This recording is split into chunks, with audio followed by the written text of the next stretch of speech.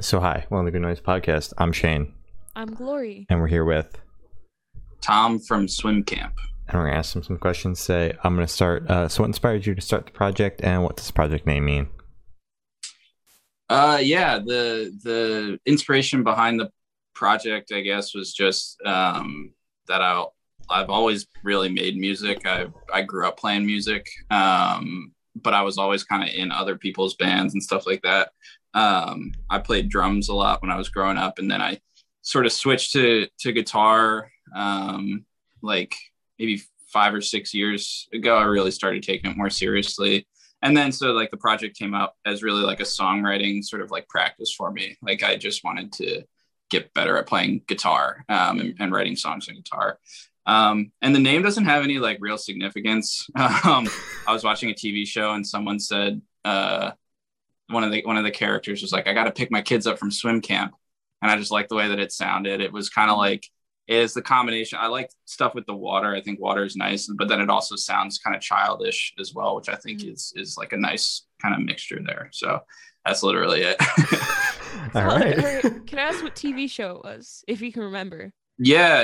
It's funny. I actually like saw this episode recently. So it's not like I have perfect recall. I literally saw it recently, but It was an episode of the show New Girl. Yeah.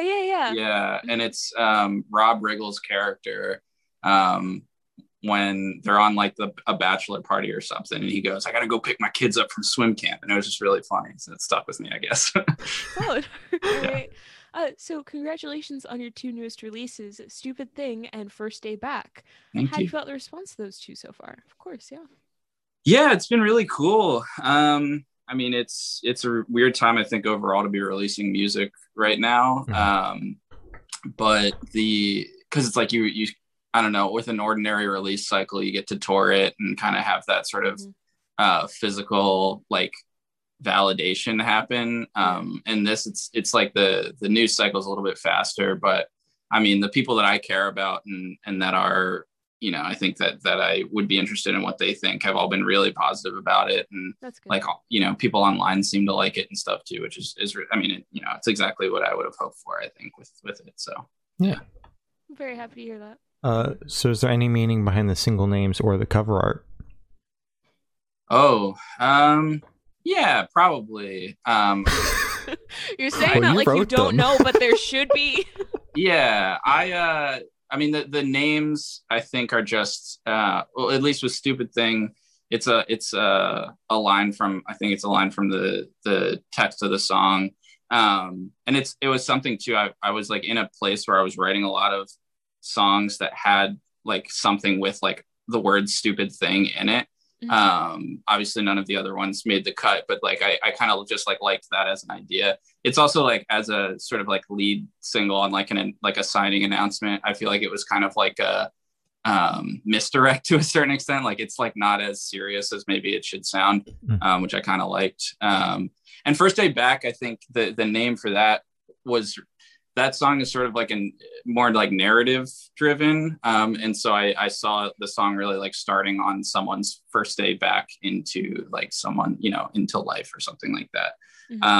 So that's where that comes from. And the art, I mean, I'm sure there's, you know, it's not my art. I certainly get stuff out of the album art personally, but I don't know if there's sort of like necessary, like that there's external truths to it or whatever, but it's an artist named Biff Vigil who's like just really awesome.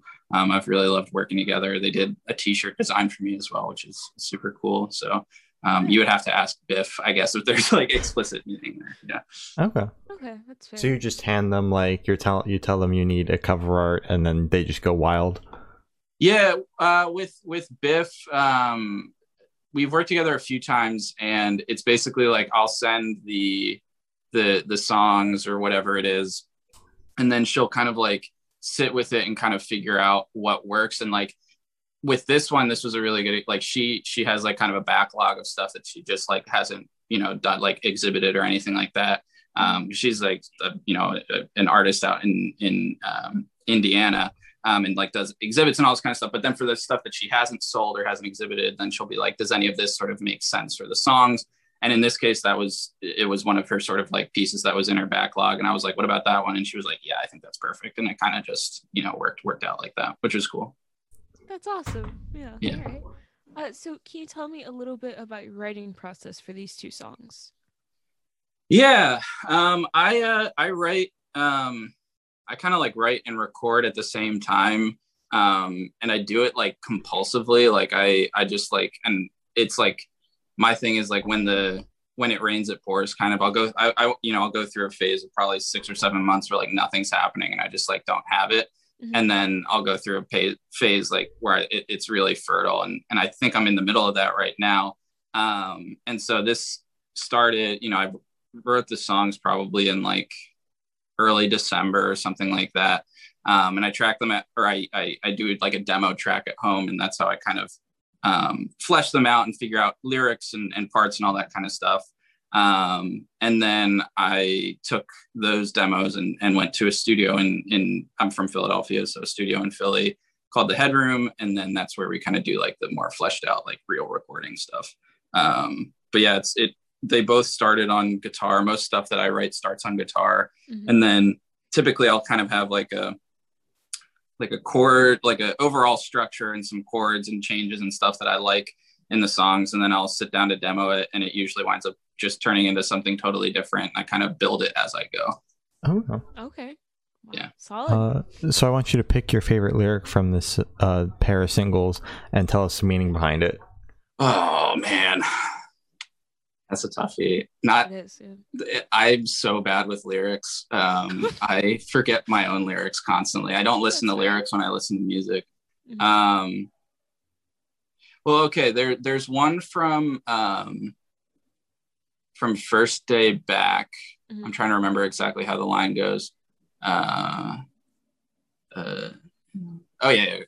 So the line is "forgot what it meant," and it doesn't. It's almost one "forgot what it meant." It's at the end of the song, and it doesn't sound like an important line or anything, but it's like I like when bands do this, but I've never done it myself. Where some of the lyrics that you write are sort of internally referential, where it goes back to another song that you've written or something like that, and that line is a callback to the first song on my last record, Barlow Hill, and the song is called Flood.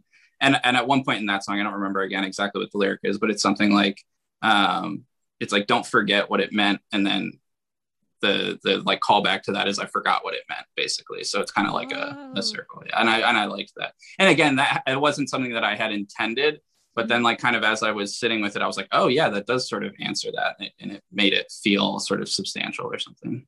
Okay.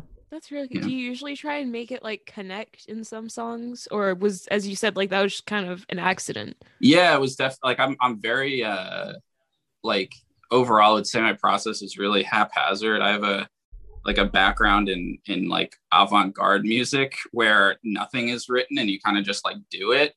And that's how I try to do that in my own sort of writing and stuff. And oftentimes it'll happen too, where I'll write a song and then it doesn't necessarily have a relevance when I'm writing it, but then it like becomes relevant later on and you're like, mm-hmm. Oh shit, like that's how that makes sense. So no, I haven't done that before. Not that I'm aware of. Maybe I have. I just forgot about it. You never know. But it was definitely like, it was a happy accident for sure. And it's one that like, when I've heard the song, as I've heard it 500,000 times, as it was getting mixed and everything, every time that line came up, it kind of like, it made it, my brain did a thing and I was like, oh, that was nice. Like it felt good. So yeah. Yeah. Pat yourself on the back for that. Yeah. Yeah. Mm-hmm. A little bit. Yeah, for sure. So can you tell me where your headspace was while creating those two songs? Yeah. Oh man. Yeah, probably. I think I shouldn't speak for everyone in the world, but I think it's understandable that I think probably a lot of people's headspace is pretty negative right now, just mm-hmm. with how the world is happening. And that was definitely true for me as well. But it's the sort of, I had been in a sort of like relationship that had ended, and the ending of the relationship was actually, it felt really good for me. And so I think it was this kind of like combination of like, this sort of like depressing reality of living in December 2020 in Philadelphia where you can't do anything, it's cold, you can't see anyone, whatever, plus this sort of like weird like freedom but also not freedom kind of thing. And I think that was really kind of like the heartbeat of the whole project. Was this sort of, it's like hopeful but kind of also not hopeful at all, and kind of sad but also kind of like okay with it being sad. And yeah, so that to answer your question succinctly, that's my headspace. Yeah. Okay, that makes sense. So what band or artist influence you think you can hear the most on these couple of singles? Yeah, I mean, I think the songs are really different. I think Stupid Thing was definitely like like the vocal line and the way that the song is structured. I had Trace Mountains in my head, or like Level Up, like one of Dave's songs from Level Up, maybe. Mm-hmm. So they were definitely like really big, and that's a band that I love and that I listen to all the time. So Trace Mountains for that. And then First Day Back, I don't think it comes off, but it was a band that I was listening to a lot at that point. And it's Waveform, and just kind of like I think it's maybe more apparent in the demo that I did that they were sort of the what I was aiming for, just energy wise.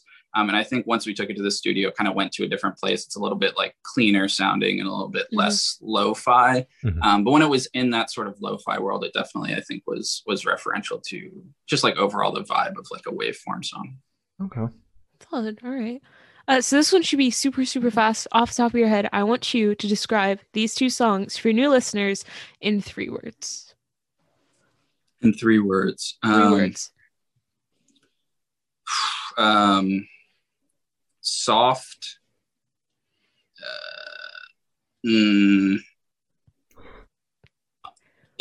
Emotional. Mm-hmm. Rock and roll. That's we'll make that one. We'll hyphenate that one. Yeah. So in that same train of thought, is there a certain feeling you want your listeners to have while going through these couple of singles? God damn. I would say like,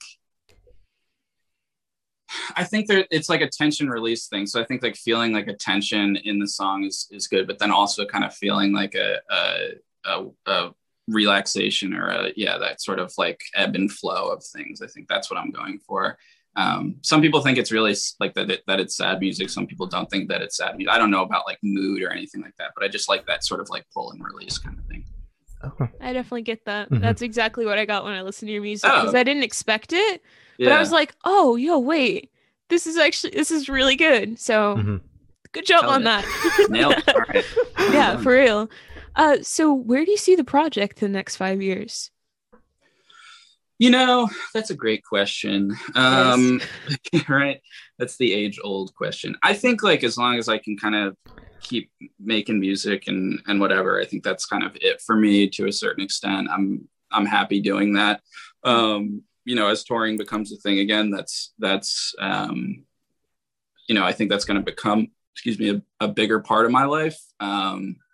Which is exciting and cool. I've signed with a booking agency and all this kind of stuff, which is exciting. But I think at the root of it, I kind of want to just keep doing the same thing. And like, it's what makes me happy. Just kind of like being in my basement, making music. So, yeah. Okay. Yeah, that's fair. I'm happy to hear about the signing. Yeah. It's huge. Congrats. I hope you get to tour everywhere now. Well, yeah, we'll see what happens. If anyone listening wants an opening, someone to open their tour, that'd be great. But no, yeah, it's cool. It's and like the other thing too, I think setting out making music initially, it was like, some people look at it sort of career wise, and I think that's cool. If it works for you, I have friends who do that, and it does seem like it's a grind, but it's also like you're doing what you love. So that's kind of cool. I have a good job. I don't need to like make money at music necessarily, but what I set out initially, it was like, I want to not lose money making music. And like, I think for a lot of people, that's not a reality, because, studio time and equipment and all this kind of stuff is really expensive. But now that I'm like, I do have, like, I've signed with a label and so I have a lot of that sort of like provided for me.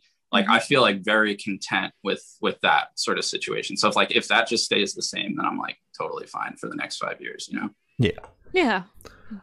So for the last couple questions, we're going to shift away from music and go straight to death row. Boom. So if you're on death row, what would your last meal be with a drink? My brain's freezing tonight. Sure. I guess I'd want something that would take a long time to eat. Yeah. Like, I don't know. No, I wouldn't. I would want something. I think at that point, I would want something like healthy feeling, which is kind of maybe counterintuitive, like a nice salad. I think I would want yeah, like a good, like hearty salad, some beets in it, maybe some chicken, like a nice balsamic vinaigrette dressing. Mm-hmm. I would want to feel healthy on my way out, if that makes sense. Mm-hmm. Okay. And for a drink, I don't know, like kombucha. I've been in a real kombucha thing recently. I've been drinking a lot. I go to this grocery store near my house and they have these huge things of kombucha now. So I've been getting those.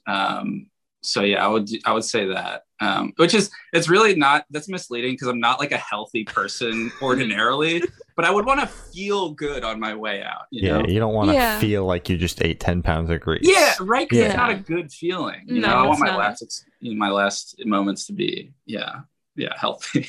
Okay. And like, that's you can get a gigantic salad and take forever to eat it, and you still won't be full. Yeah. Exactly. Yeah. Wow. Again, that's probably the healthiest death row meal we've gotten so far. Usually we get like Taco Bell for some reason. I've never thought about that. Like, I mean, it's like it's been a passing thought, I think, but I've never actually had to answer it. Well, now you have an answer. That feels like my truth, though. I don't know. You know, we'll see. Hopefully not, but you know. Yeah. All right. So if you could live in one fictional world for a week, where would you live?